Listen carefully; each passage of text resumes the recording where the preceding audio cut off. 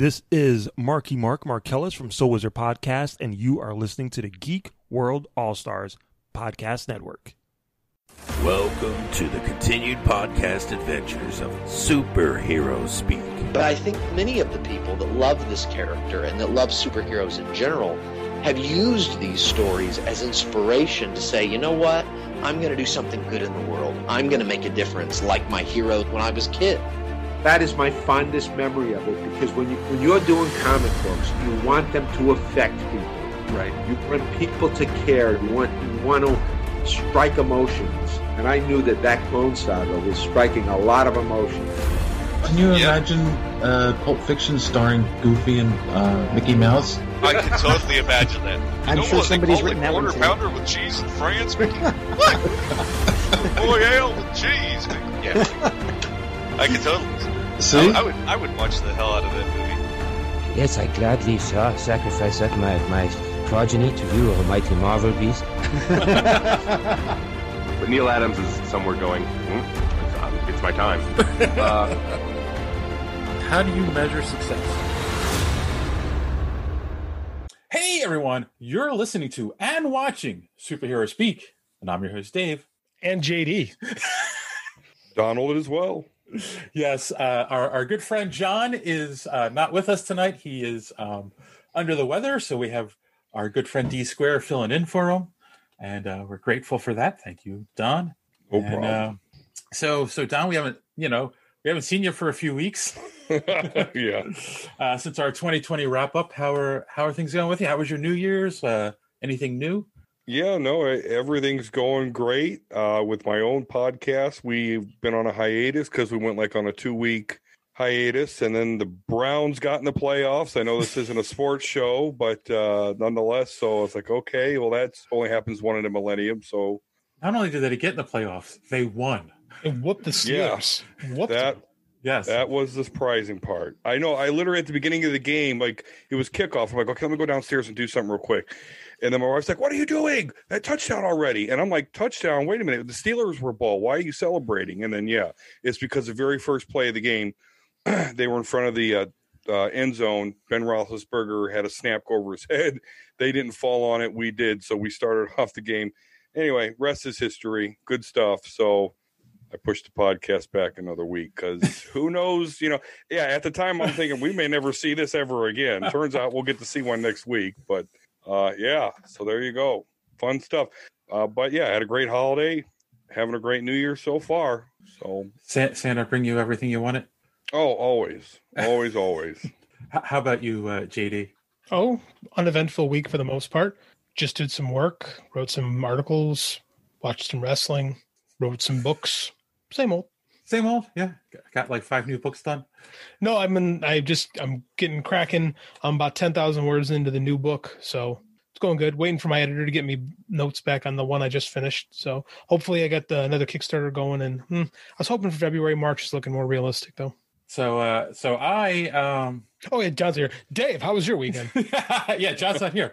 Well, I mean, I'll start with the good. How's that? I'm back in the gym today. First time since before the holidays, so I know I'm going to feel it tomorrow. So I'm getting back to my routine. I salads for lunch. So and I weighed myself today, first time also since before the holidays, and I was shocked. I did put weight on, but only a few pounds. So it's good. Oh, good. Yeah. So I'm not starting back at zero. No, it's good because you got your metabolism going in the right direction. So it already knows how to process more and more efficiently. So you you can take some time off without really, setting yourself back. Yeah. And then, I'm going to ask our audience to indulge me for a second. I'm going to get into the bad. So as everyone who listens to this show knows that, my wife passed away at the beginning of last year. And, I've talked on the show a couple times about going on dating sites, but then not really meeting anyone and blah, blah, and going back and forth. And, I've talked to women, but there was no connection. So I didn't, it's why bother meeting them? It wouldn't be worth my time. And then I met somebody in November. I've told the guys off air. I don't think I really talked about her on air. And, we started dating and things were going really well. In fact, I spent New Year's with her at her friend's house, and then out of the blue, I got the I think things are going too fast text. I need some time. Blah blah. There was a little bit of back and forth, and then so it's as of right now, I just told her I'll give you the space you need. I respect your feelings, and so I don't know if I don't know if it's over or if she'll come back. But it's hard because everyone who knows me knows that I wear my heart on my sleeve. But like I've been real guarded since my wife passed about letting myself feel things. So it was just like it was so weird that like I fell for this woman like that. It was an instant connection, and it's been tough. And part of the whole reason I brought this up, not only just to get it off my chest, because confession's good for the soul kind of thing. Getting it off your chest helps. Mm-hmm. Also, I've been getting back into my music lately, last year, and after about 3 weeks, I started writing a song for her. And so after she sent that initial text, I kind of like quickly recorded it because I had it written, I had the chords and everything, and it was just me and a guitar, and I recorded it and I sent it to her, and she was like, "Oh, that's nice." Like that's all. Yeah, she didn't quite react to it. I think it was more she was holding back. So one of the things I want to do, and this is why I'm asking our audience to indulge me for once, because we kind of entertain you every week. At the end of this episode, I'm gonna tack on the song. I kind of want to put it out there, for the world. Just something to make me, peace of mind for me. So stick around at the end of the episode. You'll hear not so great song recorded by me, because I'm not a great singer either. But I want to get hopefully getting feedback from our audience. So I dig you exposing your heart like this to the world. It's surprising, and like I don't think I could quite the way you're doing right now. So much respect.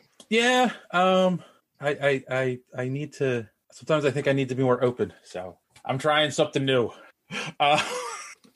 So that's where I am, and that's well, my heart goes out to you because I'm on my second marriage, so I went through a divorce in my late 30s, and to just have to go through that process, because obviously I didn't want to end the divorce, so it was not a death of a partner, but nonetheless it was my life, boom, destroyed. And people are crazy, so dating is horrifying. Oh yes, especially over the age of 30. Well, I mean, in your 40s, it's just like, and I'm sure we have people out there that are watching this that can relate. I know John can relate. Too bad he's not here. Like, part of the problem is you're dealing with their baggage, yes. And it's really tough for me because I was happy. I was in a happy marriage for 19 years. It wasn't perfect. Yeah. And I learned in 19 years, it takes communication, it takes work, like to have a good, successful marriage. And when you're dealing with somebody who has had a bad relationship in the past and then has now developed a pattern of, when I see trouble, I'm going to pack up and run because I'm scared of getting hurt. So it's easier for me to just run instead of getting hurt in the long run. Yeah. It's tough, and I don't know what to do. I'm not a psychologist, I can't tell her how to get over her fears. I can try to assure her that, I'm a good guy and I'm not going to do anything, but, and there's a fear. That's the other thing for anyone out there, like me, who's a widow or widower. I'm sure you can attest to this. You also deal with them thinking they're dealing with competing with the ghost of your loved one. And it's like, no. And in fact, that's kind of why I was really happy with her, because she was like my wife in some ways, but very different in others. For like one, my wife and I did not agree on music at all. She and I had similar tastes in music, and just, like little things like that, which, maybe are important to some people and aren't important to others, but it was important to me. And it was just like, same political views, which is tough to find. and for some godforsaken reason, she found me attractive. So, hey, now Listen, I found a way to procreate a couple of times. Anyway, believe me, I'm not the clubbing type. So yeah, dating and me just really don't go. But my heart goes out to you because I'm not the heart on my sleeve type of guy when it comes to this sort of thing. My armor was like to act as disinterested as possible until they show, you know, like with my current wife, this is how it happened. I was like, okay, well, great. It'll be great to see you next weekend. And she was like, oh, next weekend. Well, how about tomorrow? And I'm like, oh, she digs me. You know, I waited for something like that before, and it's hard to be patient there, especially just you coming out of that shell. Well, you know? Yeah, I mean, and also too, when you get to our ages, it's like, you know, my kids are older, but she has kids that are younger and both have full-time jobs. So that's another thing. Finding time to get together was also a little tough, but you know, and that's going to be with anyone at this point. I know, JD, you've been married forever, so I married my high school sweetheart. I can only say I saw my dad go through it, and you know, he's never been the same. So, for a guy that likes to talk, this conversation leaves me at very little words. Well, be thankful. That's all I can say. You know, just appreciate what you have and be thankful for it. All right. Well, should we take our first commercial break? I think it's a good time. All right. Yes. After we hit you with the feels, we hit you with some deals. All right. Ooh, I like that. That's good. We'll be right back. After these messages, we'll be right back. All right. We're back. I know you missed us. And you know how I know? Because you love us. And you tell us you love us on social media. So let's do a little social media madness. Except for the times people direct message and saying that I'm an asshole. But I mean, you know, the most part. How dare they? Oh, wait! Before we get into the Twitter, I do poke the bear a little bit. So before we get to Twitter, YouTube, we had an interesting comment. We had a YouTube comment. I missed this. What was said? It was from Don. Oh, I don't care anymore.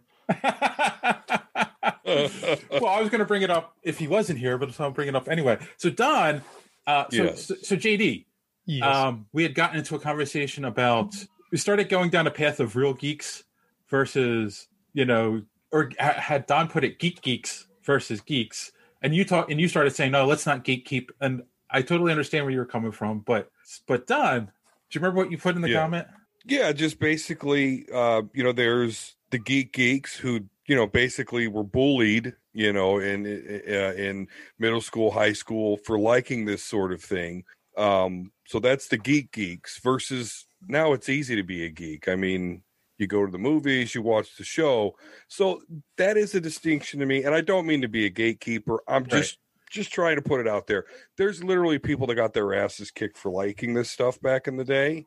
And now you don't have to worry about that. So you're welcome. But no, that's really it. But I don't think that's fair. It's not fair. Okay. I know when I'm being unreasonable, and that's kind of one of them.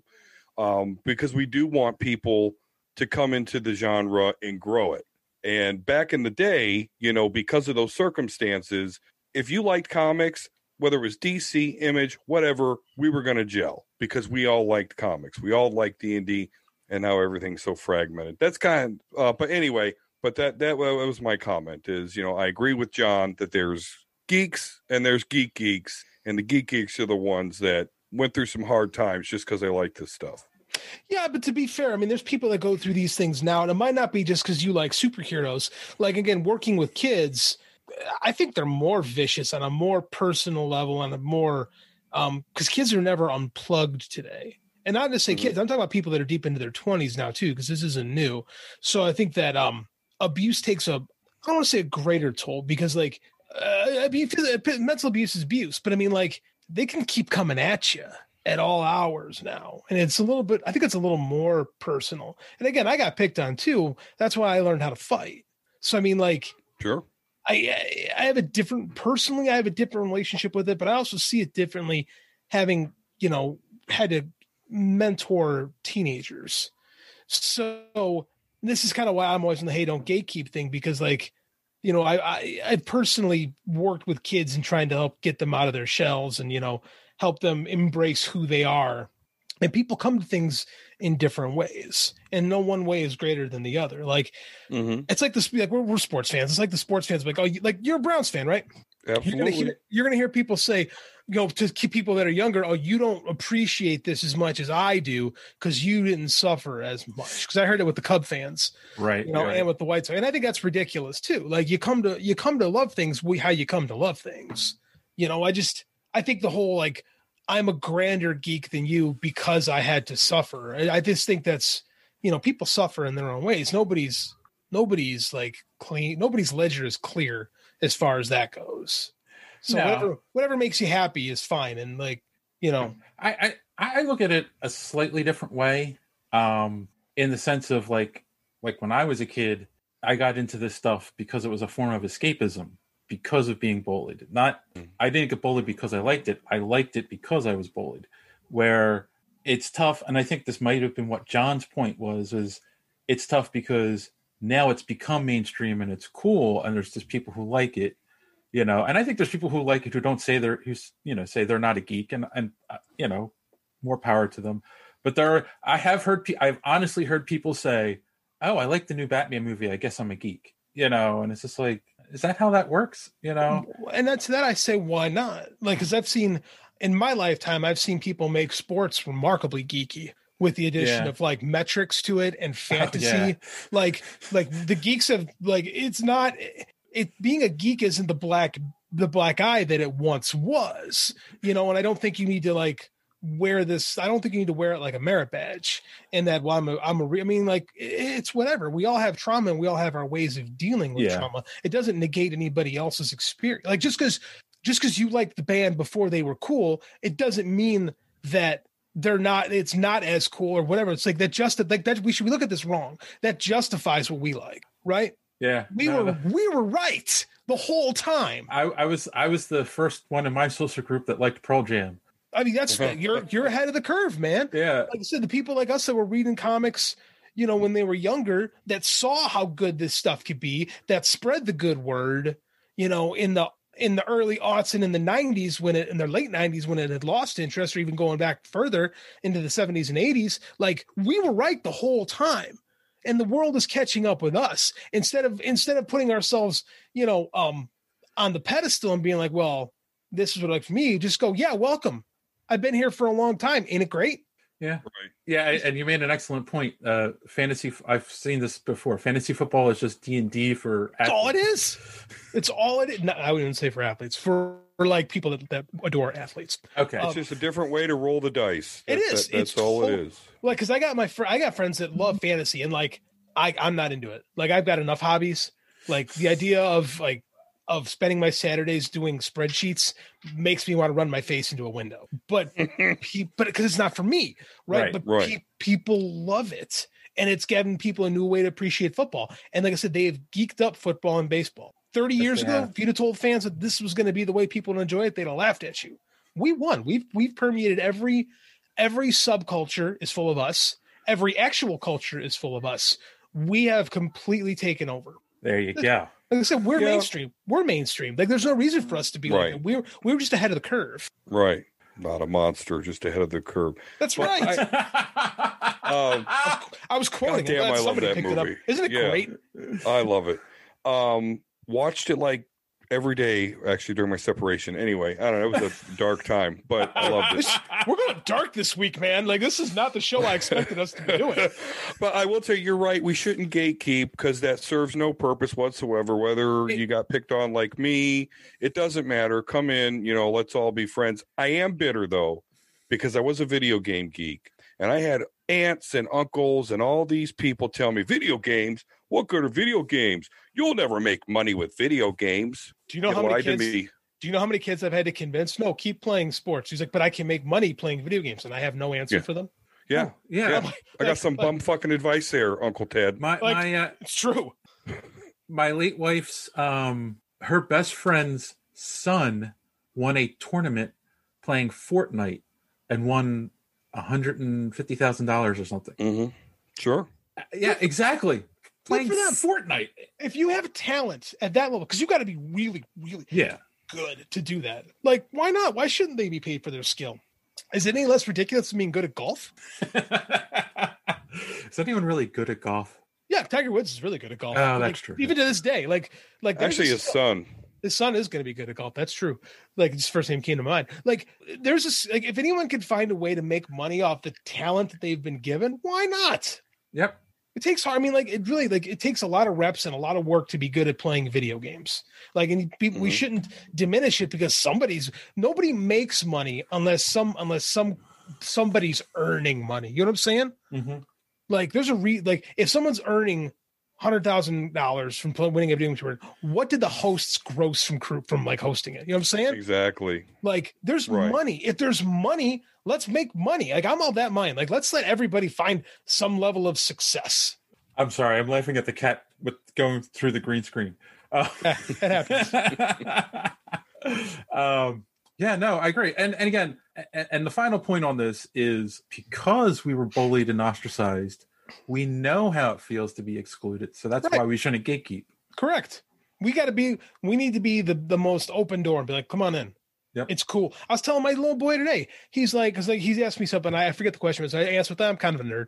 And he goes like, yeah, Dad, I'm kind of a nerd too. And I said, that's right, buddy. Don't let anyone tell you being a nerd isn't cool. Nerds have more fun. Yes, they do. So, all right, let's move on. We had talked about, of course, Michael Keaton is going to be the DCEU's Batman going forward.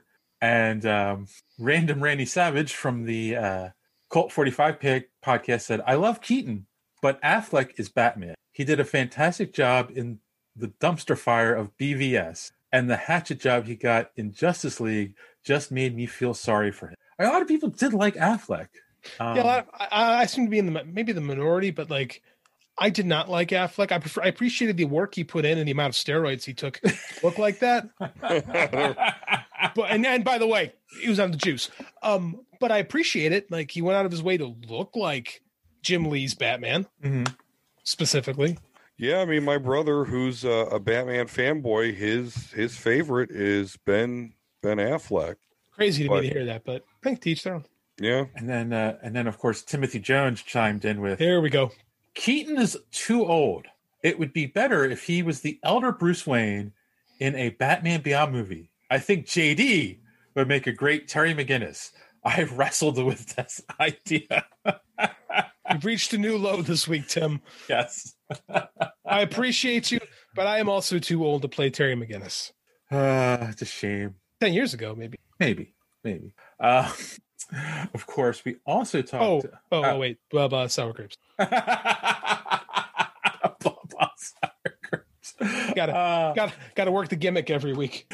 Yes. You know, Tim actually gets upset when we don't mention it. I know. That's why I had to make sure. Read Sour Grapes, one of the best independent comic strips going today. Yes. We also talked about they have greenlit Wonder Woman 3 with our glowing review of Wonder Woman that we did. It wasn't a bad review. It was honest. How's that? It was. I thought we were very middle of the road with it. We didn't bury it. You know, much like Mark Antony and Caesar, we came neither to bury nor to praise. Right. So Manuel Carmona from Project New Wave said, "That's great. Girls need to see that they too can be superheroes, can be powerful and smart, and be the hero of the story. Also, Wonder Woman is much needed in light of darkness of the DC cinematic universe." Yeah. I also wonder if he has actually seen 1984 yet. Gonna go with no. Part of me is like, yes, you're correct that we had that in 2017 with the original Wonder Woman, which we all can agree was a great movie. I think, you know, I also kind of try to make the argument that we also have Black Widow. Do we have Black Widow? We've had a Black Widow movie coming. I feel like we've had this conversation for a year until I see like it came out already. We have. We also have WandaVision. You know, Scarlet Witch. Looking forward to that. And Captain Marvel now. And who else? We had a Supergirl movie in the 80s. Just saying.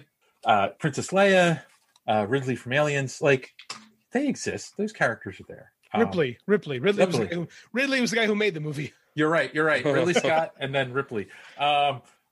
He's also from Metroid. Megapodtastic said, Can't wait to see it. I hope there's a scene where Diana is puzzling around in her apartment and we hear a broken glass sound effect and Diana says, "So that's where that coffee mug went." It did not happen. No, that'll be in 3. And speaking of Wonder Woman, of course, Kathleen Kennedy, the director, is now. It's also been confirmed that she is going to be directing a Star Wars movie. And you know what? Not Kathy Kennedy. Patty Jenkins is going to be directing. Patty Jenkins. Yes, I'm sorry. I started this wrong. We discussed Kathleen Kennedy and her role in Star Wars. There we go. And you and John had a very heated discussion on this. Every time it comes up, man, like John and I are like, we kind of are on the same page with a lot of things, but the second Star Wars comes up, it's like daggers come out, man. So our good friend Marcellus Reagans from the So Wizard podcast said, listening to John and JD getting into about Kathleen Kennedy's role at Lucasfilm, and then of course it's the Michael Jackson eating popcorn gif. One of the classic gifs. You responded with, we get very spirited when discussing Star Wars. Yeah, we do. And then he said, hey, I also love Dr. Sleep. It was my favorite movie of 2019 that didn't have the word Skywalker in it. He actually likes Rise of Skywalker. Yeah, it's too bad John's not here this week. To defend himself and his bad takes. To defend himself, yes. He's not going to listen. He's not going to listen to the show. I can say that. It was an interesting discussion, though. Did you? Of course, you listened to it, Don. Yes. Do you have an opinion on those kinds of stories? I mean, I only picked the one comment from Marcellus. We actually got a few comments about how I think Megapodtastic had said, like, you got to stop listening to videos what was it, the one with the guy who wears the weird helmet and he always has like these fake Star Wars stories that comes out. I can't remember the guy's name, but he's like Mike Zero. Oh, no, that's not him. That's not like him. It's like QAnon for Star Wars. Basically. Yeah. There's a bunch of these channels on YouTube, and there's like a couple that are really famous, and it's just like I feel like that's what John's watching. It is what John's watching. And he comes back and he's like, they have great sources, and it's like, does anything they said come true? I've watched a lot of those videos, and very suspect. I mean, there was this one video a friend of mine shared with me that was like, oh, this is everything that's going to happen in Rise of Skywalker, and like none of it happened. Right. There was no mention of the Emperor coming back and any of that stuff. So. It's all thrown it at the wall to see what sticks. Yeah. And if you throw enough against the wall, something. Right. I did that when I told Mark Hamill, the reason why you didn't do that voice because they didn't want to. Like I did that. It just happened to stick that Luke Skywalker did appear in The Mandalorian. Don, I didn't really have any. I was like, you saying you don't have sources inside of Lucasfilm Disney? Correct. That is correct. Are you telling me people aren't violating multi-$1,000 NDAs? Exactly. And giving you information, Don. You're saying... And not, I know this guy. He's got about 64 followers on YouTube. Let's give him the scoop. Giving a random YouTuber spoiler. I feel bad. I feel bad making fun of John not being here, but he's not going to hear it. And he's not here. So, fair game. I mean, I would love to lecture him about how Luke Skywalker in The Last Jedi is the Luke Skywalker we needed. But he's not here and he won't listen. So and I get where John's coming from. He just didn't want that story, which makes sense. I mean, like you can't control how a story hits you personally. Right. But it doesn't change the fact that is the story. He's like, Kathleen Kennedy told them that they had to shit on Luke Skywalker's grave. And I'm like, John, that's the most ridiculous thing I've ever heard in my life. Like, you know what's funny is I was going to start my other story that I started up the podcast with, but John's not here. I'm going to say, John, remember last week when JD had told you that the source of drama is conflict, and that's why the hero always has to be in conflict. That's why he's never going to be happy. So my story would make an excellent drama, which is also like literally the foundation of drama is conflict. Yes. Why can't they be happy? Well, no one wants to watch movies and read books about happy people that are just going about their life. Like, isn't this great? Like, so it just doesn't. It only works in that Mandalorian episode because Luke's critical to help them escape, but he's not critical to the story. He's not part of the conflict. So he shows up so if they had done that in The Last Jedi, where he just showed up at the end and faced down the Empire with a lightsaber, which he does.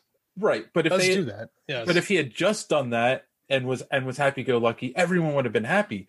But you wouldn't have gotten a Luke story because that's not a story. Right, exactly. It's not a story. And like, what's the thing is, like, the moment is we're happy because Luke is back. At the same time, the Mandalorian is miserable because he's accomplished his goal. He's found a home for Grogu. Grogu will be safe. And like any parent seeing their child off, he's absolutely miserable about it. Yeah. That is drama. That's good drama. That's why it works. Yeah.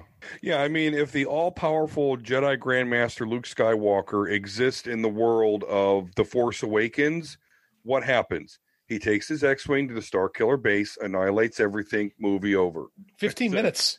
That's a trailer. Right. So, right. Yeah. It's one of those fan films that people spend way too much money on to not make any money in return, which is a phenomenon that we should need to discuss sometime. Yeah. Maybe we should make a fan film. No, we should not make a fan film. Time, money, and effort, get time, money, and effort back. But that's my opinion. Yeah. I found some awesome Star Wars, fan-made videos. There are. I never gave him a dime.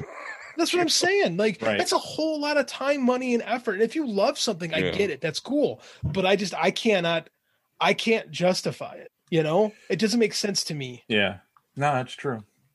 So that was a good social media madness conversation. And you know, better than normal. That's because Don was here. If you want to be part of social media madness, well, our good friend D Square will tell you how you can follow us on social media and be a part of it. Enjoying the show? Want to be part of social media madness? Make sure you are following superheroespeak.com, where you can find all of the show's social media links at the top of the page. While you're there, you can check out old episodes of the podcast as well as some other great content. Check the site often because we are posting some great comic reviews as well as comic book and movie news content every day. Make sure and follow us on Twitter at SuperheroSpeak. And while you're there, check out the rest of the Geek World All-Stars Podcast Network. You can follow them at @stars_geek. The Geek World All-Star Podcast Network include great programs such as the Pop Prison Power Podcast, Cult 45, So Wizard, Fans on Patrol, the Gorilla Brain Podcast, and of course, Superhero Speak. Search for #GWAllStars. You will not be disappointed. Now it's back to Dave and the boys on Superhero Speak. Thank you for that, Don. How many people do you think just absolute hate me for that and just are tired of looking at my stupid face? Not me. I appreciate it. We love it. We appreciate it. You know, you're a professional. I know, there's just got to be someone out there. That's all. They don't know. Maybe John. Oh wait, John probably doesn't watch the videos. Or my dogs are going to rip down my green screen. then the illusion will be ruined. Yeah. All right. Well, on that note, boys and girls, we're going to take our next commercial break, and we'll be right back. After these messages, we'll be right back. All right, we're back, and now we've got some news to talk about. Starting off, we normally talk about the CW shows on here, and there was going to be a Green Arrow spinoff, which was going to be Green Arrow and the Canaries, but the CW decided to pass on this. And I'm kind of wondering, was it like really bad, or did they just decide they didn't have enough space in their lineup? I don't know. What do you guys think? Would you have watched it? I guess is the first question. Short answer, no. Longer answer, it doesn't say if an actual pilot was filmed or if they just went into pitch state. So my thought is they just said, nah, Green Arrow without Green Arrow doesn't work. It's possible. Which I think is probably I think they're probably correct on that, because that rarely works when they try to spin off a long running show with missing the central character. Like there's a long history in TV of that not working. Well, they with the exception of Frasier. Yeah. Yes. They put the pilot in Arrow though, right? Yeah, they the were actually backdoor pilot. Yeah. Yeah. So you would think they would know how popular that was shortly after that. I don't know. I don't watch CW. I got burned a little bit by Smallville. I know a lot of people enjoy that stuff, and it just wasn't what I was looking for in a superhero. It just annoyed me that I didn't get to see Superman till like the 10th season. If it wasn't for like Brainiac and the Justice Society, that stuff was cool. But anyway, so I don't watch CW. But even if I did, I don't know if the Canaries excite a fan base. I don't know. I can't judge that properly.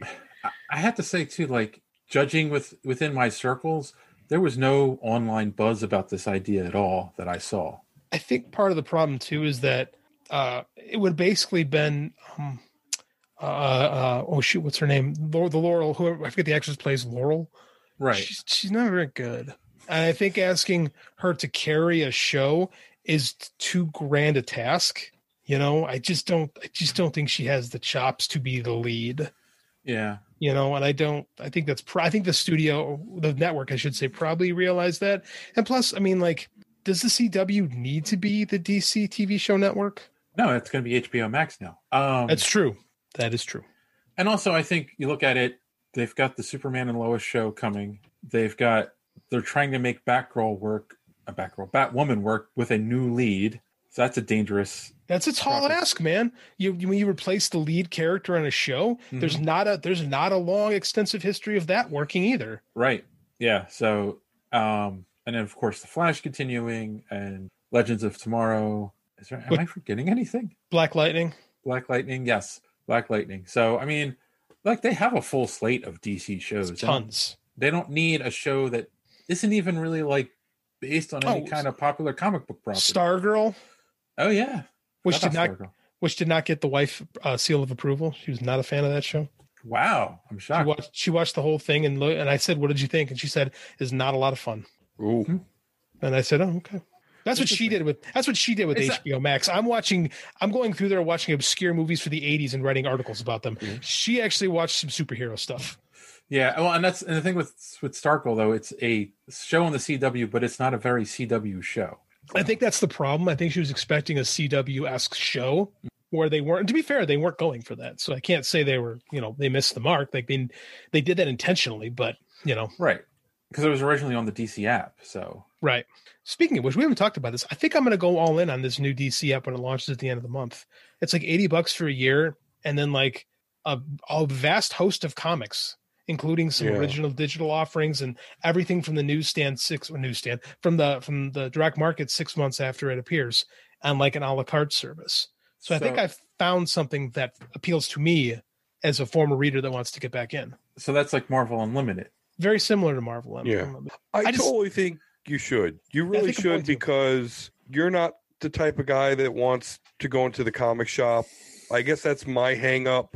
And I'm almost getting there. Because Hickman's kind of annoying me. Anyway, so you're cool with not going to the comic shop. You're cool with not getting the issue right on the same day, because that's the only other con to these apps is that they hold back the issues for 6 months. Mm-hmm. Although I think Marvel's going to push that to a month or something like that here pretty soon.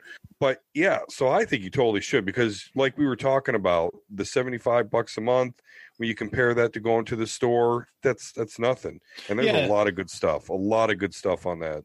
And that's what I'm thinking too. It's like $75 a year, not a month. But I would easily spend that. Probably not maybe on a month. My wife said I'd easily do it. She handles the finances. She might not be wrong. And I thought about it, like $4. I mean, that adds up very quickly. Mm-hmm. So I think I'm going to do it. When I had gotten back into collecting, when did Civil War come out? 2007? 2006. So that's when I got back into collecting, and like I was spending a good $50 a month on books, because I was going every week and picking up the titles I wanted, and and then of course you go into the store and it's like, oh, this cover looks interesting. Oh, I don't have this graphic novel. Oh, so it's. Yeah. That's how they get. I mean, I get it. I understand how their business model has to work. It makes perfect sense to me. But like at the same time, like for where I am in my consuming profile, let's say. Mm-hmm. It just doesn't it doesn't work for me. Like I hate spending $4 on a book and going, oh man, I don't like that. Yeah. You know, because it's like you finish a book in like 15, 20 minutes, and it's like I don't like the feeling of that, because that's what I'm selling my novels for. And at least it'd take you a few days to read it. That reminds me. Sorry. I was going to mention in Social Media Madness, I forgot. I listened to a podcast today that was because I'm behind on my shows. So it was a Wonder Woman review that came out a couple weeks ago. I'm listening to it today. And the one host described it almost perfectly. They said it's like that filler issue of a comic that comes out right before a big event starts. Like they need an issue to fill a week or two, so they just write something, and that was Wonder Woman 1984. Like, yeah, here's a story. It's not that great, but you know, the next thing's going to be even better. So this will tide you over. I don't. That's pretty good. I mean, I haven't seen the whole movie yet, but when I was watching it, I was like, I was really thinking, like, man, I kind of expected an escalation. She was fighting, Steppenwolf and stuff like that in the last one, and then this kind of did seem like a filler to me. That's actually pretty. And they definitely echoed. I think it was you who said it, JD. The one thing that hurt this movie was the two villains, like especially Cheetah felt tacked on. She doesn't have much of a story, and she just shows up a couple times as a plot point, but she doesn't really have a story. So, like, it probably would have worked a lot better if it was just Max Lord or just Cheetah. Like it should have gone one or the other. Yeah, it should have gone one way or the other with it. Like I said, I hate to beat the dead horse in this, but like they didn't utilize the 1980s motif at all. This could have been that Wonder Woman 1994, Wonder Woman 2004. Actually, that was something, because I said that too. I agreed with you. Like the story could have worked in any time period. The only thing, and they pointed this out, and they make a the part of it that only works in the 80s is the whole television thing. Like, because nowadays you would just he would go on social media and become a influencer. But again, he could have done that in 1974, and it would have been easier, or 1960 or 1964. Yeah, that's true. It would have made more sense in the 60s. Yeah, no, I agree. Was home watching TV. You couldn't do this story today because you have a whole Justice League that would have been like, in theory, that would have been all into this. But yeah, the whole, like, it was just very underutilized. I think we all expected like Stranger Things with super peace. Well, they have superhero, but like Stranger Things superheroes, like that type of 80s vibe, and it was really understated. Yeah. Speaking of Justice League, do we have to keep talking about Justice League? We have to go back. God. This movie will never die. So we have two stories. The first one, if you remember a little while ago, we talked about, there was an article that came out where Zack Snyder did an interview and he talked about his ideas for the Justice League sequels. He has now come out and ruled out that said, no, that's not a possibility, that he's done with the franchise at this point. He's getting to tell his story his way. It's his bookend and he's done. So it's over. No more, after the Snyder Cut, no more talk of Zack Snyder sequels. So that should make you happy. So what we were telling me is that nothing has changed since 2017. No. Okay. Well, wait. Something has changed. So apparently... Oh, it's the face of Warner Media has changed greatly. You're right. Oh, yeah. And apparently, so the theatrical run was what, 2.5 hours? Or was it 3 hours? Yeah. It was 2.5 hours of my life I'll never get back. Yes. Right. And we've heard that the Snyder Cut is going to be 4 hours. It's going to be broken into 4 1-hour episodes, right? That's what we've heard. But apparently, he's only adding 2 scenes to the movie. So he's adding 2 45-minute, half-hour scenes, and only one of them features the Joker. Why? I don't understand any of this. Oh, I understand it. They want to sell HBO Max subscriptions. That's what it is. And there's enough demand, they think, to get people to buy HBO Max subscriptions. And that's where I think they're wrong. But go ahead, Dave. Oh, I agree with you, by the way. But and somewhere there's a warehouse full of Jared Leto Joker action figures they're trying to get rid of. Right. Exactly. Oh. Yeah, I still don't. I still can't see how he's going to fit in at all. But yeah, I mean, I don't know. I mean, unless there was a lot that was cut out of the theatrical version that he's just putting back in. But if that's true, which I'm sure it is, I don't get it. I didn't get it in the first place, but I really don't understand. They're talking about this costing $80 to $100 million, but then he's saying they only shot 2 new scenes. But I don't know enough about stuff, so I mean, that's a question I have. How much we saw the new Steppenwolf, the extra pointy Steppenwolf, right? Extra pointy, shiny, still that big gray monster. Yes, that cost a lot of money, and this card I wonder too is because of the SAG contracts. If this is a different movie, they got to get paid again, right? So I've heard that. Yeah, the money. So when you think about it like that, the money does get eaten up pretty quick. Yes. That being said, it's a whole lot of money spending for something I don't think it's gonna make a hill of beans. And not for nothing. I'm sure, like, if he's actually adding scenes, they might be filming new pickup scenes too, like, adding something to an existing scene to make the new scene make more sense, which I'd appreciate. But those things make sense. But then that starts getting weird too, because it's been how many years, and does Ben Affleck have a beard now? Well, it's going to be, I don't know how they're going to do it, because like when you're on a film set, you're taking photos every day, continuity photos, to make sure you look like the same person. To remake a film you did 4 years ago and expect people to look the same, especially in the middle of a global pandemic, I don't know how it's possible. Like Ben Affleck's not on the juice anymore. I was going to say, somebody released pictures. It looked like he put weight on, and like he's not as big as he was. Oh, he can't be. You can't. It takes so much food and work and like effort to look like Batman. Yeah. Like you can't do it. Like you cannot live that way. Yeah.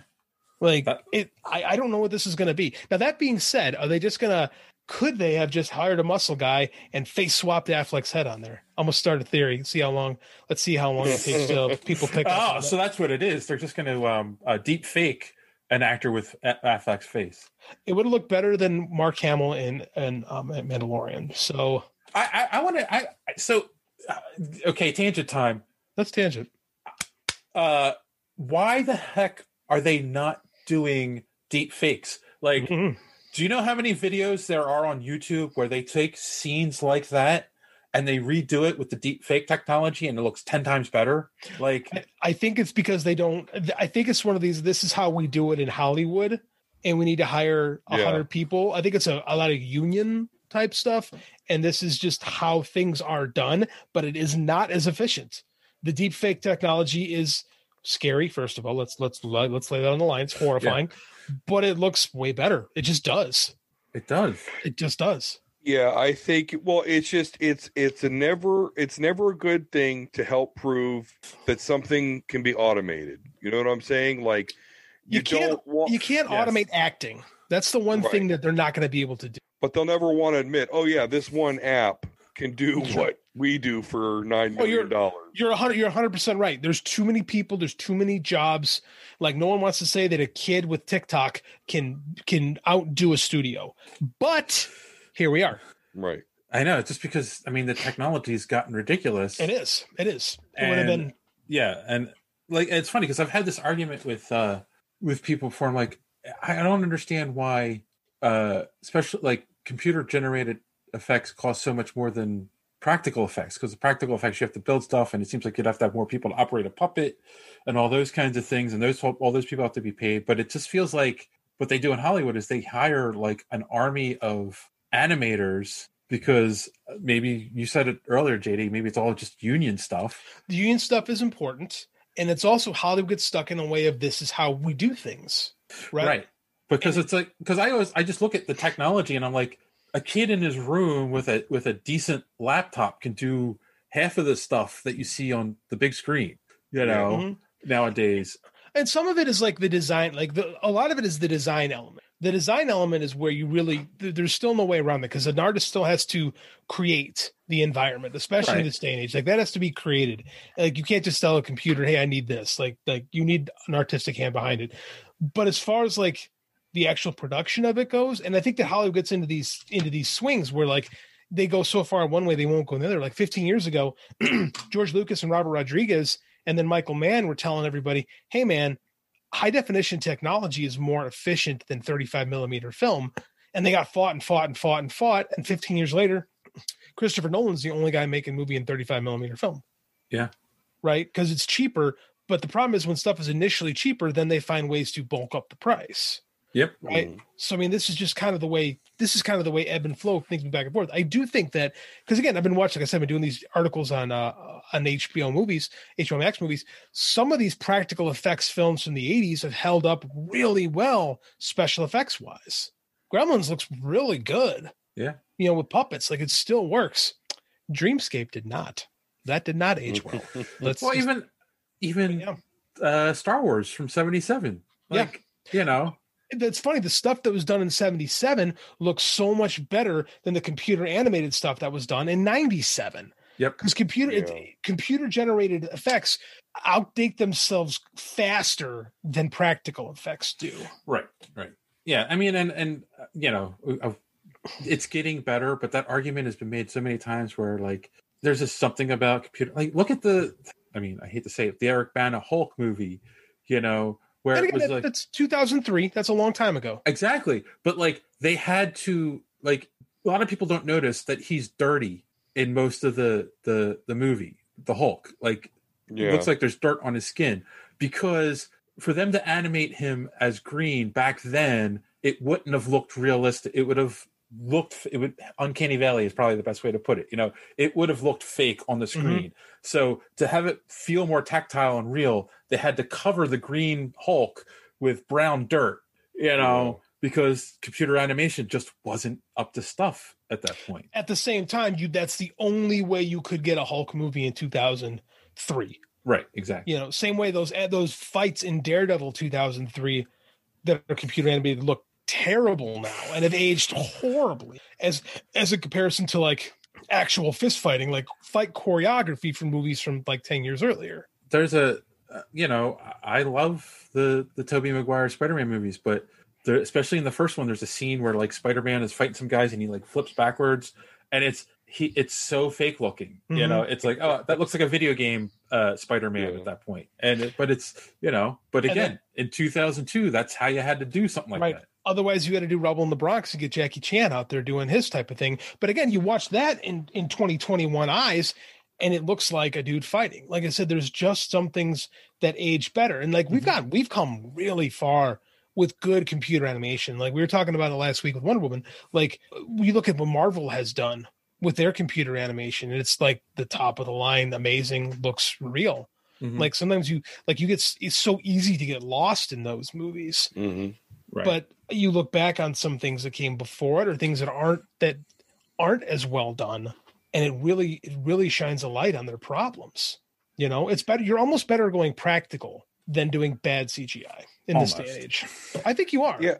And and they used to have to make those decisions because the original Blade movie, I'll always remember this. It was absolutely the first DVD I ever bought, and had these cool extras. And one of the extras was an alternate ending where the blood god was this actual blood blob thing. But it looked so horrible that they had to cut it and just say, screw it. We'll do the Steven Dorff, which is ending. Totally not how the movie, because he's not trying to become the blood god. He's trying to rape.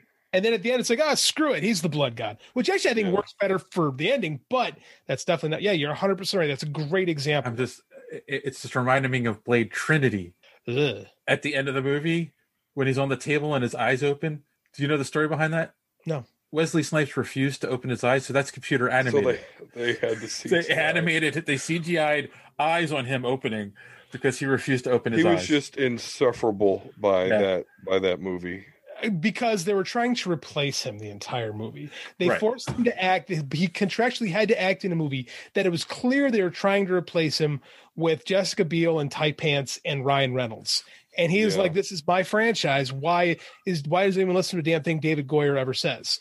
And I think time has borne Wesley Snipes correct on there, but he is like one step next to Marlon Brando as my favorite, like insufferable Hollywood actors. Speaking of actors and Ryan Reynolds. See that? Kobe. Swish. It has been confirmed. Yes. That Deadpool 3, this is breaking today, but of course this comes out Wednesday.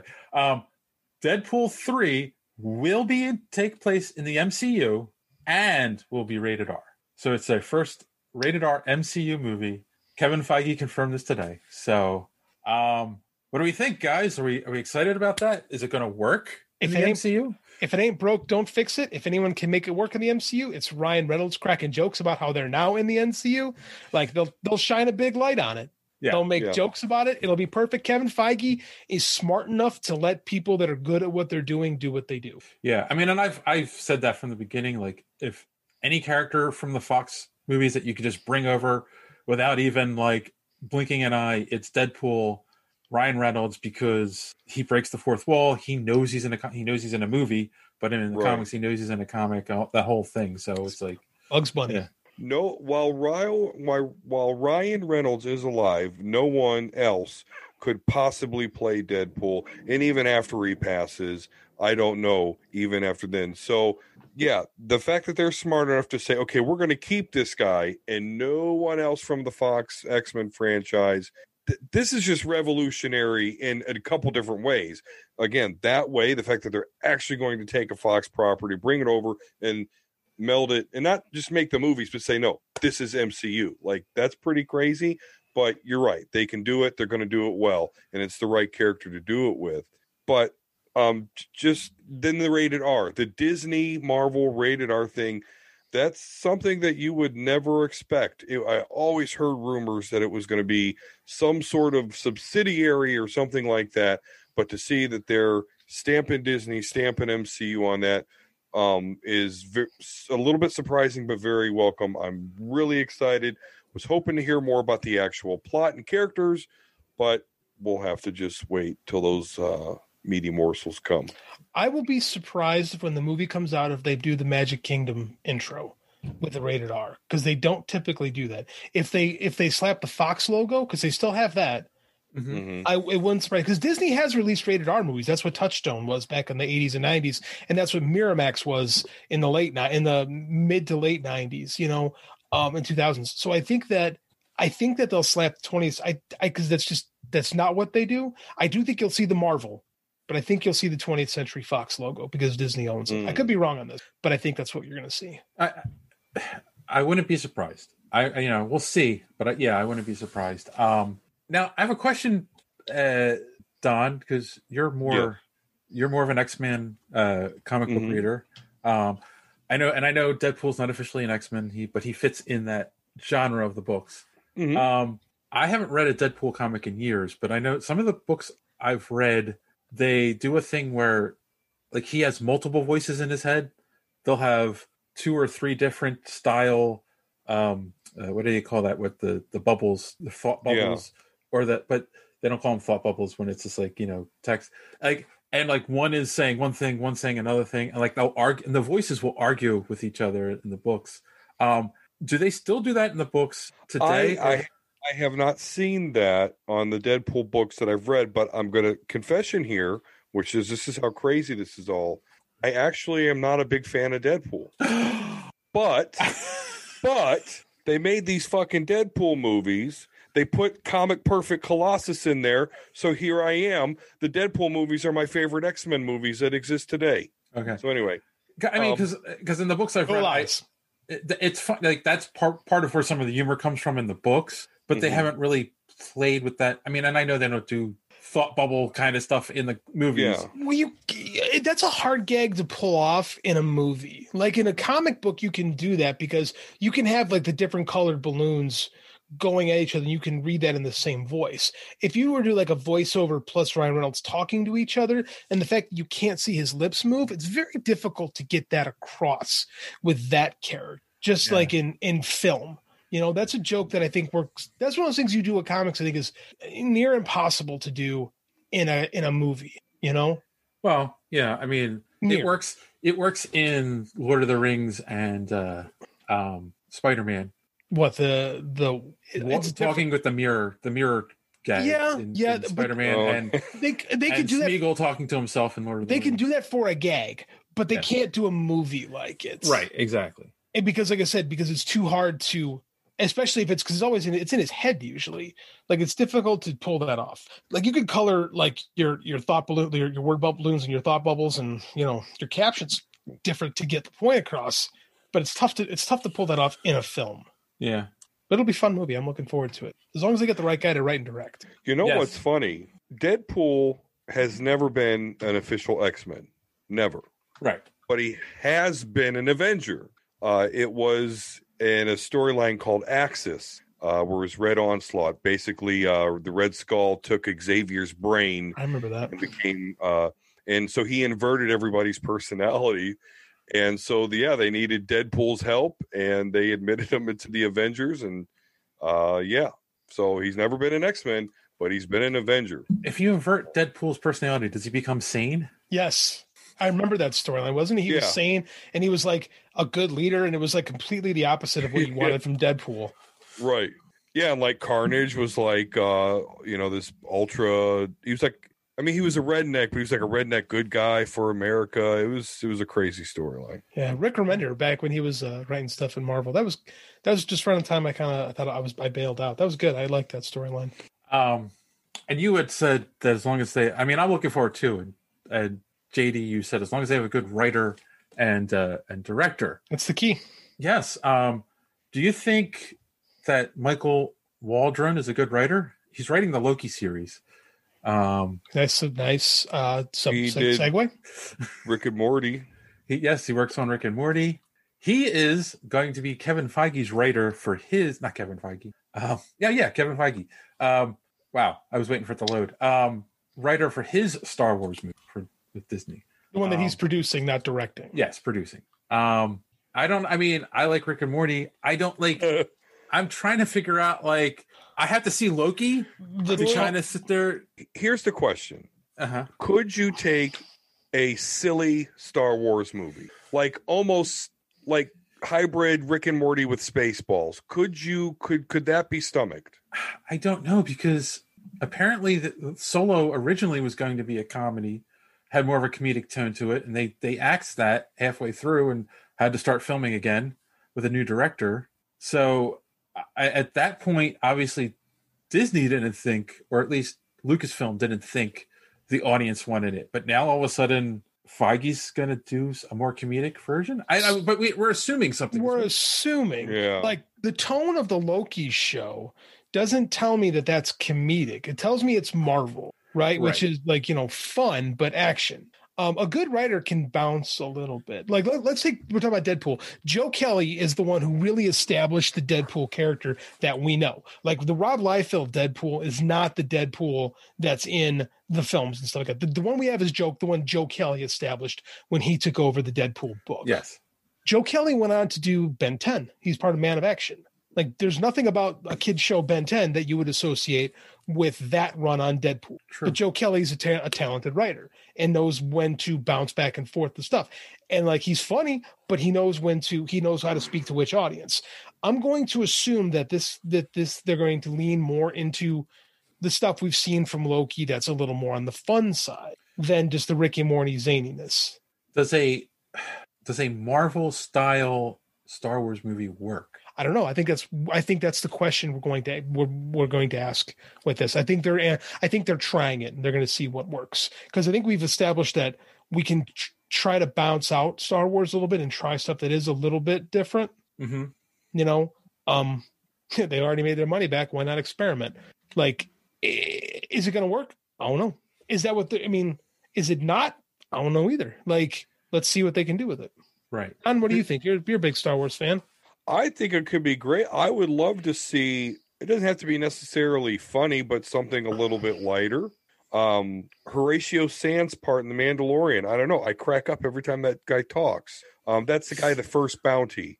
And then we see him later in the series. So I would love to see a series that leans on that. You almost maybe get a Cheers type scenario in a cantina, something like that, I would dig it, but don't do the Solo thing. Don't take a little known fact character and put him in that scenario. And that was the problem, is they hired the wrong guys to do that movie, and they casted a guy who was not Han Solo. If that was a movie that was like, if that was a Dash Rendar movie or something like that, I think that might have worked a little bit better. Mhm. You know, there was nothing about Alden Ehrenreich that came off anything like Harrison Ford. No, that's true.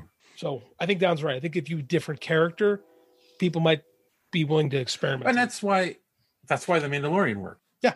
Because until the end of season 2, there's no real attachment to the main continuity in Star Wars. Season 1 is basically a lone wolf and cub in space. Yeah. So, and it's funny, and I'll say that too. Like, Jon Favreau gave us Mandalorian, and that is different than Iron Man. It doesn't have the same feel as Iron Man. Right. You know, where everyone's like, "Oh, you know, different than the Lion King, different than Elf." Oh yeah, very different than Elf. I mean, that's what I'm saying. It's like good, talented people know the boundaries in which they can play and don't try to force everything. I think the problem with Lord and Miller is they tried to force a Lord and Miller movie onto Star Wars that, you know, probably shouldn't. And that whole thing, there's a movie or a book behind that thing, the clusterfuck that was that movie that I'd like to read and know more about someday. Like someday someone's going to come out with that whole story, and I'm very curious. Yes. Oh, eventually someone will come out with the whole story of the making of Solo. Justice I want League. Yes, that too. I want to read a book on that. Like there's this book called Night Shift from the 80s. Yes, about the late night shows. The late yeah. When Carson was leaving the Tonight Show, and he rewrote it when Conan O'Brien was leaving the Tonight Show. Great books. I would like to see that done for those two movies. Like there's some deep dive stuff there that I just want to gobble up. Yeah. I mean, it's funny too because they made a movie out of that, didn't they? They did. HBO made it. Yes, yeah, and I didn't read the book. I saw the movie, and it was just the way they portrayed Letterman, and like because he wanted that gig, and they wouldn't give it to him. So yeah, the book's really good. The Conan O'Brien one is also really good. You know, the guy said I can't think of his name off the top of my head. I would like that guy to write about what happened on Justice League and then what happened on Solo. Those are what I need in that order. Get cracking. All right, I agree. So on that note, boys and girls, we'll take our last commercial break, and we'll be right back. After these messages, we'll be right back. All right, so we're going to wrap up this week. We had done our 2020 wrap up, and we came back last week, which was our first week in January, but we discussed Wonder Woman 84, and I was kind of curious. I mean, John's not here, so we'll get it for him next week. I'm kind of curious if you guys had any New Year's resolutions and what you're looking forward to in 2021, if anything. So how about you, Don? You know, I'm not a big resolution guy, only because I know my lack of willpower, so I don't like to set myself up for failure. But with that said, I am very close to getting my bachelor's degree. I have this class that I'm currently in and one more to go. Currently have a 4.0, so I want to maintain that, get that done. And then after that, I actually sort of have a book idea and a bunch of notes in my phone here that I think I may start putting together to see what's doing. Or I may get bored and stop, and then that'll answer the question, is Don a real writer? And I'm fine with hey, whatever way it shakes out. So that's about it. And just, be as good as a person as I can be. Yes. Okay. Congrats, man. I like that. Is all really good stuff. And if you need help with figuring out your first book and how to do it, let me know. I'd love to help you out. Okay. I may make you regret that. Thank you. Nope. I love helping people.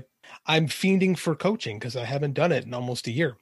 How about you, JD? 2020 was a weird year for me. It was not what I expected. It's all because of the pandemic. My video business died this year, and I don't know if it ever will come back.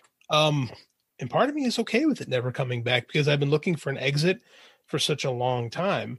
And this is become, put up or shut up. Yeah. And I'm not one for resolutions, not because I'm lazy, but because I hate boxing myself into a corner and saying, well, if this doesn't happen, then I'm a failure, because I'll do stuff like that. I still have that jock mindset a little bit.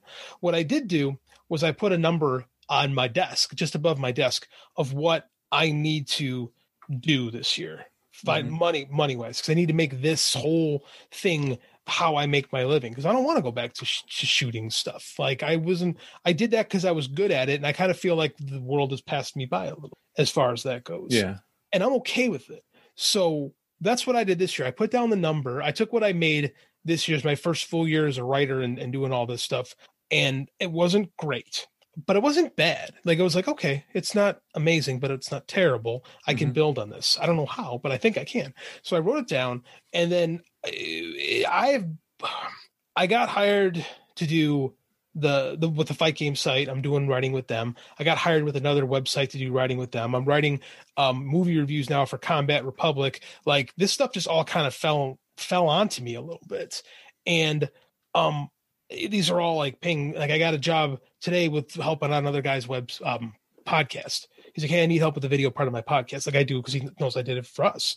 And I'm like, yeah, sure. Like, so I put this number down, and all this, and my sales, by the way, I made what I made all last month. I've already made. Oh, wow.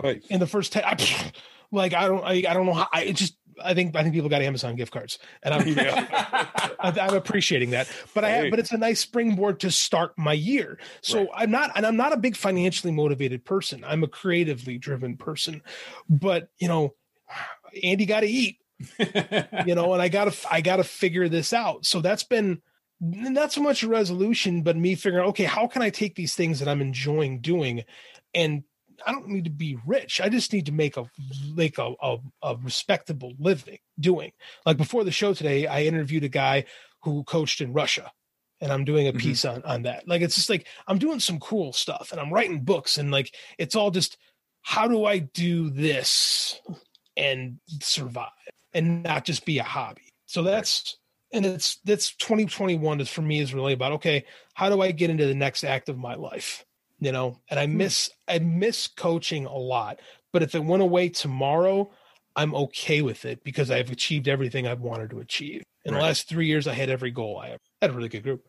I did. I was spoiled, but the cost of that has made me kind of go, okay, what now? So now this is kind of where I'm at. Like I told you last week, I want to try to write 8 books.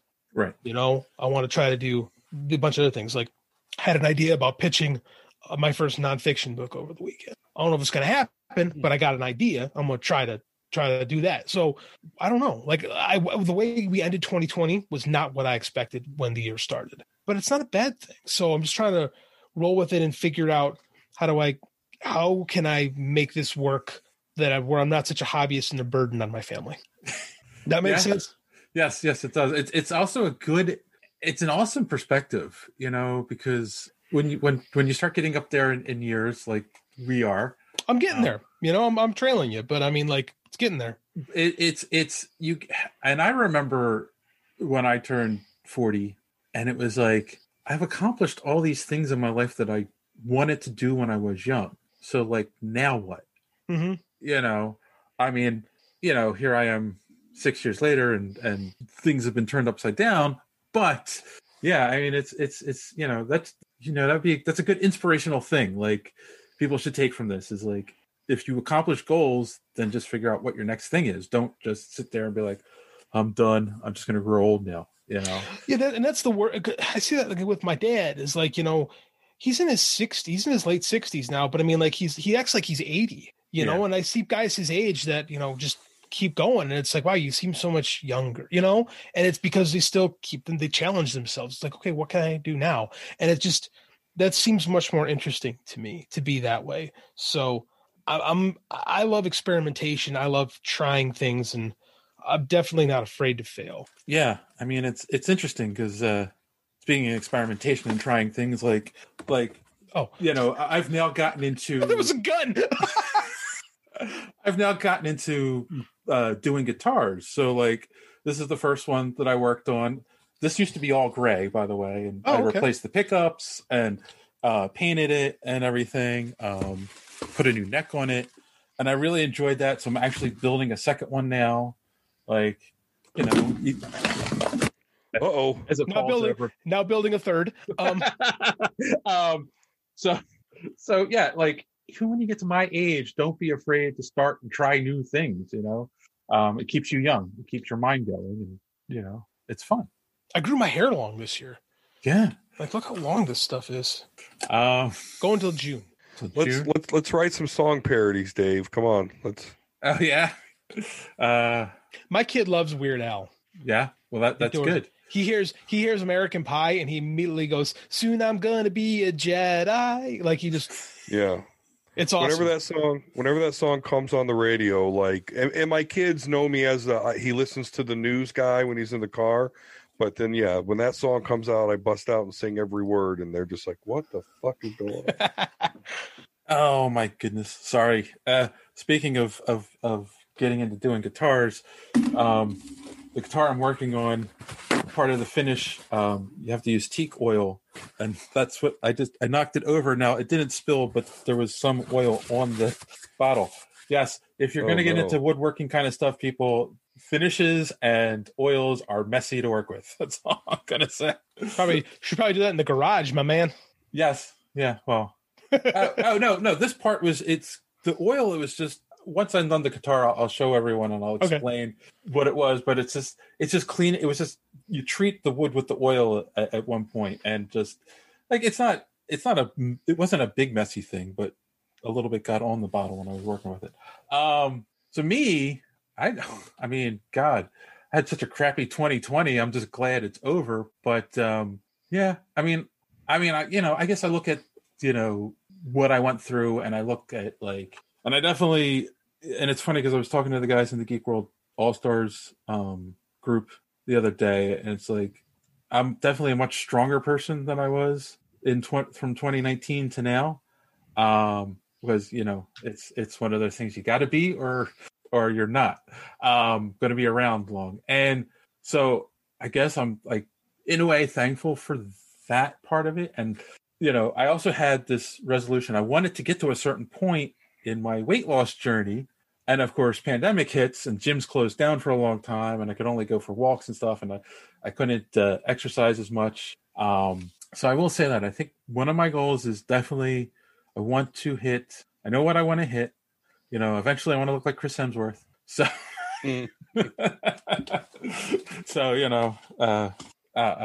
so that's my resolution for 2021.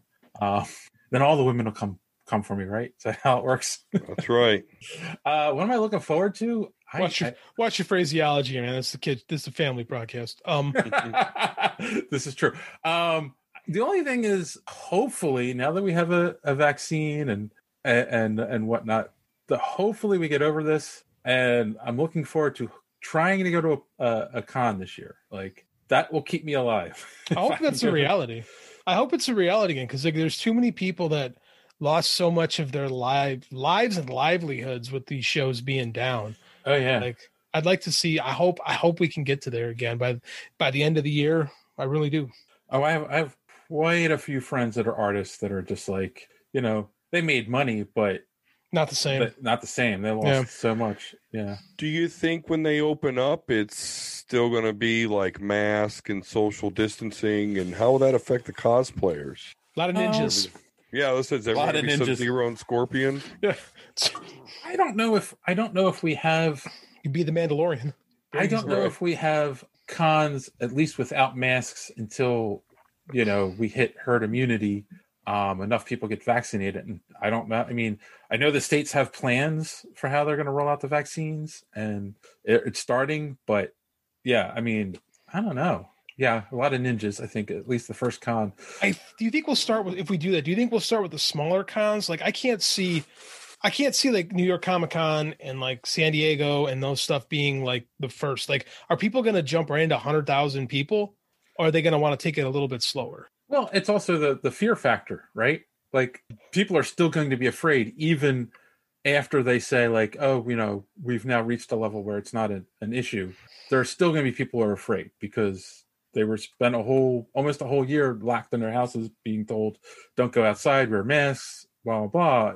You don't get over it like that. One of my friends who's an artist said that maybe we'll have more outside festivals during the summer. Yeah. Outside show. I'm surprised no one thought of that last year.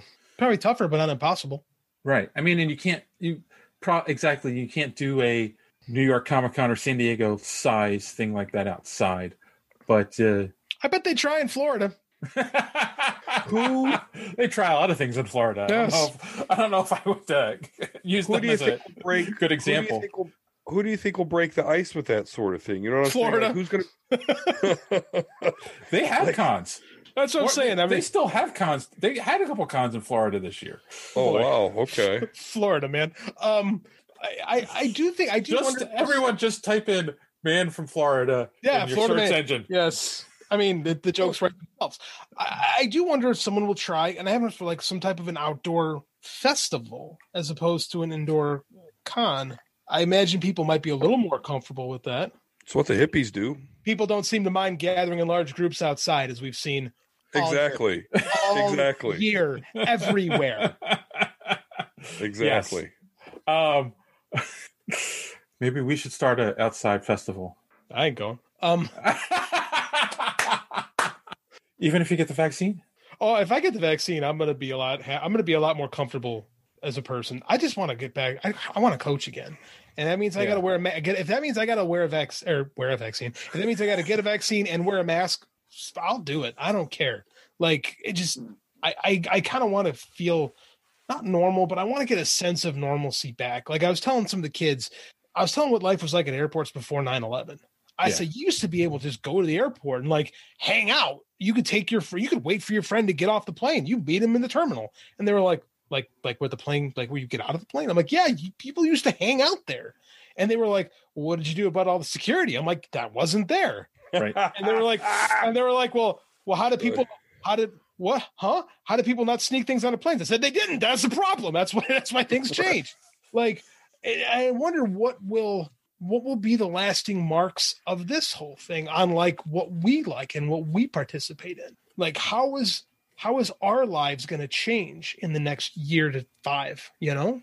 Like, here's an interesting thing, you know, that like no one thought about before the pandemic, but maybe, I know I can see pushback both ways on this, but like maybe just checking people's temperatures before they go into a convention. Because even if you don't have COVID, it's probably a good idea not to let anyone with fever. Do you know how many people get sick because sick people go to conventions? And crud. We talk about it all the time. Yeah. And they can do that easily. They did it at a place called Cedar Point, close to where I live. Getting into the park, you just walk, and they have these sensors that could just do it. So it could be, I mean, I don't know how cost effective it is, but it could be done. You guys know I cover Japanese wrestling. Like, they're doing shows in buildings, but everyone, and again, it's like they don't require COVID tests, but everyone's got to wear a mask. Again, it's Japan, they're cool with it, and everyone's got to get their temperature taken when you walk in the building. I mean, these things could be done easily.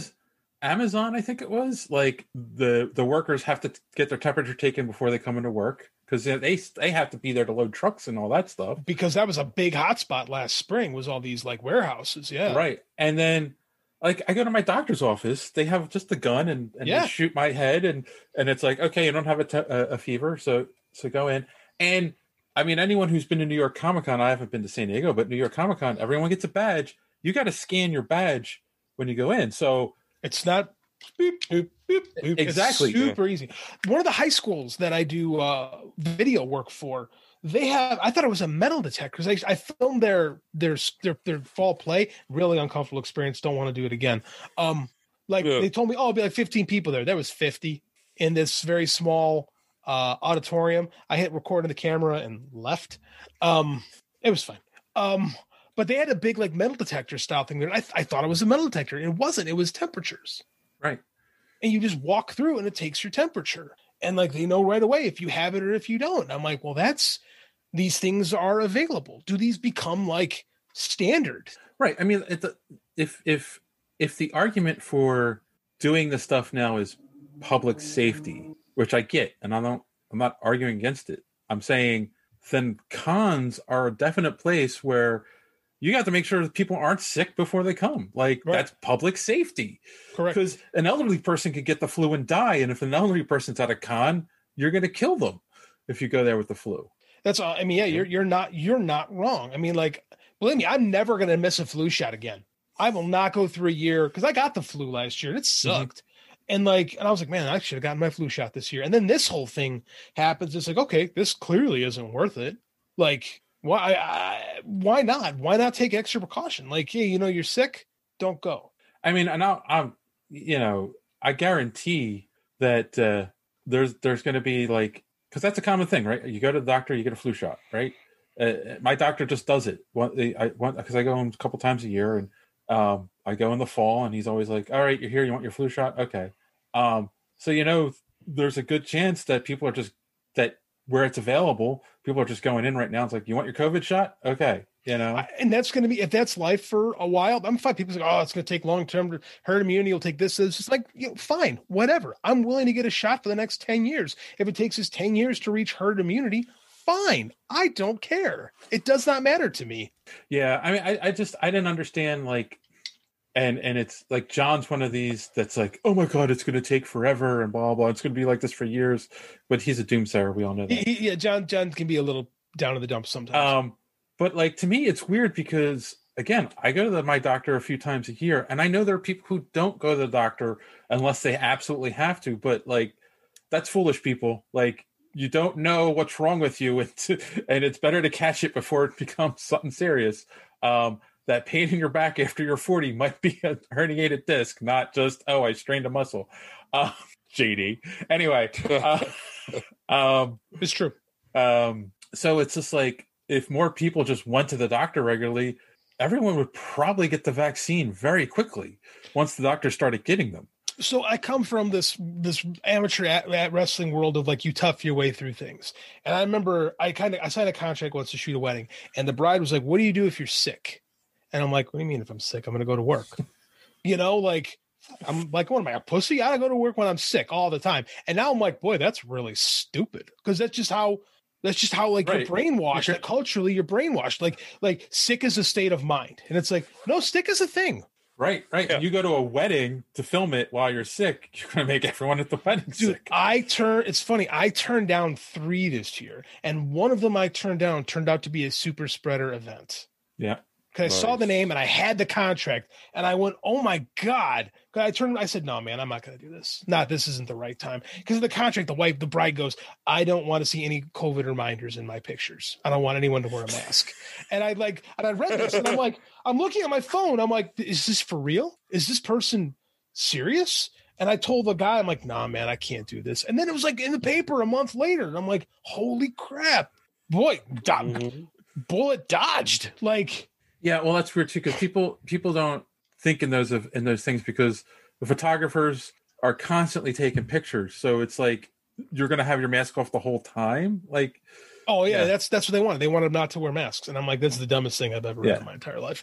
No, and yeah, I do. I wonder how we change. Like I said, in watching in Japan, it was not uncommon for years to see people wearing a mask in the crowd. And it's just, hey, I got a cough today. I'm going to wear my mask out. And there's no shaming of people. It's just part of the culture. Oh, they're sick. I'll leave them alone. That's all it is. It's I don't feel good. Maybe you want to stay away from me. Right. But I'm going to take care of you by covering my damn face. I'd like to see our culture adapt that a little bit. Right. Exactly. I think you hit the nail on the head, because that is, I mean, it's so funny because having worked for health companies, I work for a medical management company now, even though I work from home, so it doesn't matter. But they're no, if you feel sick, stay home. Use your sick time, because we don't want you bringing that into the office. Where I've worked at other places, especially a small startup internet company, where it's just we need you here, yeah, we need you here. Just come in and work. Roll them bones. We're taking the chance. Yeah, I mean, I've had quite a few people that are oh, I'd rather use my sick time for stuff I want to do. It's no, that's not what it's. That's not what it's for. Literally has a name that indicates its exact purpose. I had to tell my boss one time recently before we moved from working at home, she was sick, and I'm like, "What? Leave now, please. Leave, please leave. No, I know you're trying to tough it out, and your manager and your leadership and all that, but please just leave. Please." I've had that. I've had that too. Not my boss, but I've had coworkers that are they come in and you can see that they're sick, and it's why are you here? Go home. One of the guys I do the wrestling podcast with, he had a coworker that's like, I'm trying to get through it, man. I'll be fine. And the whole office got COVID. Hey, Dave, you ever have somebody come over during D&D game night that you're just like, dude, you're fucking sick. But they still want to come and roll the dice? You know what? Literally roll the dice. I haven't had D&D night since I see. I was in my 30s. I see. So okay. Yeah, and early 30s, so we were still in that, like, we're indestructible. Right, phase. okay. But yeah, I mean, I like, hey, John was under the weather tonight, and this is a podcast, but it's like, no, go rest. Like, he's ultra considerate. That's right. Yes, he did not want to give us a computer virus. See, I think he would laugh at that one, and he's never going to know the joke. So no, he's not. It's a shame. It's a shame. We bust John's balls a lot because he never listens to the show. So yes. And it's funny now because, like, I have to listen to it while I'm editing. Now JD has to listen to it while he's editing the video. Yeah. So like we can't even get out of it. But he likes to show up and just add color. Yes, and he's good at it. And we love you, John. We bust your balls a lot when you're not here. But he's not going to hear that we love him. Not hear that. So why do I bother saying it? I hate you. No, it's not true. I'm kidding. All right. Let's wrap this one up. Anyone got any recommendations? Don, you're always good for a recommendation. What do you got? Actually, Don, we screwed up the last time. We screwed up the plug for your podcast. So plug, and then see if you have any recommendations. Okay. Well, I absolutely recommend you go to our Omega Level Nerds YouTube channel, which you can find by just searching Omega Level Nerds on YouTube. And there you will find the Omega Level Nerds podcast. Audio-only version is, of course, on Podbean and wherever you can get Apple Podcast apps and any other random places that take the RSS feed. So, yes, Omega Level Nerds, check it out. I highly recommend it. Outside of shameless plugs, I will definitely recommend Star Wars Rebels if you have not watched it yet. I don't know how I slept on this one. It is really good. I guess I thought because it was on Disney XD that it was, I don't know, a little bit kiddie-ish, but it's really, really good. So, been watching that. Adds a whole new perspective to the Mandalorian show, which is awesome. Yes. Goes hard onto the Darksaber and Darth Maul versus Obi-Wan, which is something you get to see. Oh, yeah, no, and it's funny, too, because, like, I didn't know about the Darksaber. My son watched. He watched all the animated series, and when he saw it, he was like, oh, the Darksaber, and I'm like, what? Yeah. Yeah. I knew it from a comic book. That's where I first saw it. But also, you just get to see, like, it actually just shows you how they pieced together the rebellion and how things were at the beginning. And it's just way more interesting than I thought it would be. So I definitely recommend that. Octopath Traveler is a new RPG that I've been playing. It's not that new. In fact, it was on sale for $30, hence why I bought it. So I definitely recommend that if you like old school JRPGs. Definitely check that out. Right. And that's it. JD. So I've been doing I call them deep dive reviews of like HBO Max. I'm justifying the time and money I'm spending on it, and I'm going because they have like I said last week, they have a great catalog of just movies on there, and I'm kind of going through there watching stuff that I haven't seen in years and doing reviews for Combat Republic. And last week I did Dreamscape, and boy did that suck. And then this week I watched Inner Space. 1987, Dennis Quaid, Martin Short, a very young Meg Ryan, and my lord, has that movie aged phenomenally. It's still hilarious. We talk about practical special effects. Practical special effects look really, really good in this movie. Like, the plot is way more ridiculous than I remember it being, but the actors are having such a good time, and the characters are so believable, and like they're so grounded in reality, the characters themselves and their motivations and what they're doing, that the lunacy is fun. And you don't even ask questions like, why would they need to transform the rabbit's face? Why does he have this technology with him on this pod? It doesn't matter. Like, it's just a fun 33-year-old movie that's aged really well. So I'm going to write a review for that this week where I'm going to glow over it. The performances are good. It's, like I said, Inner Space 1987. Check it out on HBO Max. The kid is watching The New Adventures of Winnie the Pooh, the show from the 80s, and my God, Pooh is just amazing. I just love that he's into Winnie the Pooh right now. That's speaking of stuff that's aged well. I'm very happy with that. The Books of Jericho, my action horror series, available on Amazon, Kobo, Barnes & Noble, retailers across the internet. Pick them up. His kid needs to eat, so he has to make poo. So he can make poo. Well, he loves that joke too. We've already picked up on that joke. Poo.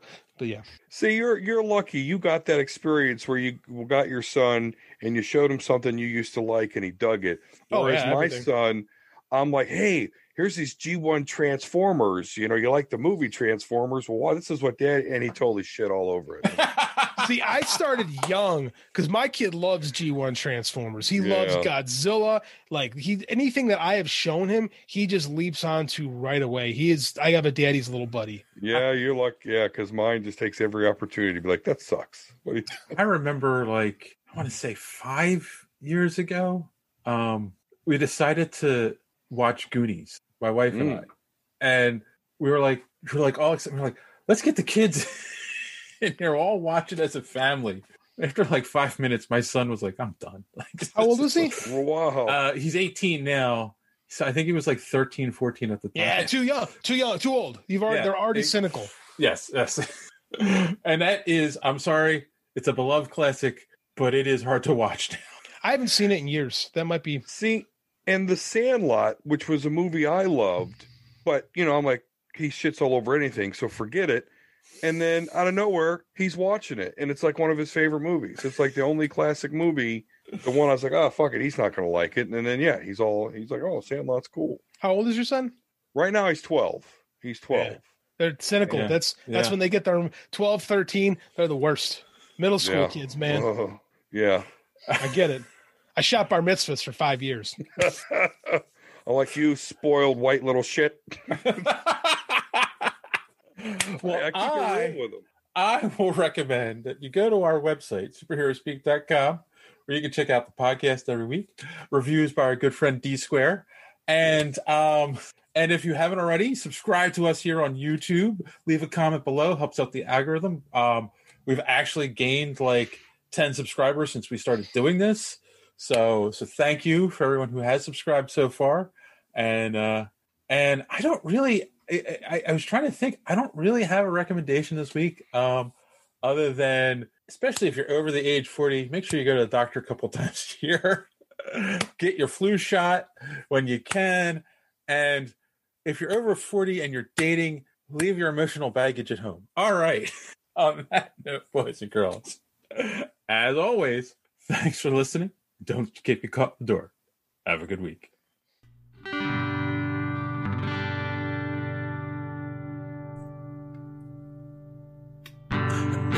Thought I could feel this way again into my dying day. Then I looked into your eyes, and my heart got a surprise.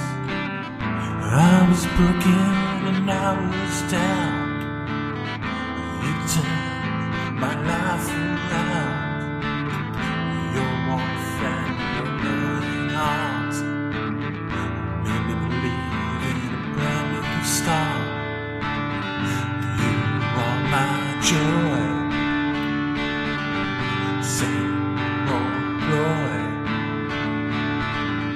Girl meets boy, you are my joy. You have my heart in your hand, and I need you to understand. Your kiss breathes life into me. You are my destiny. My love will always be true in all that I say and do. Just tell me what you need from me, so I can make you believe. You are my joy, same old ploy. Good.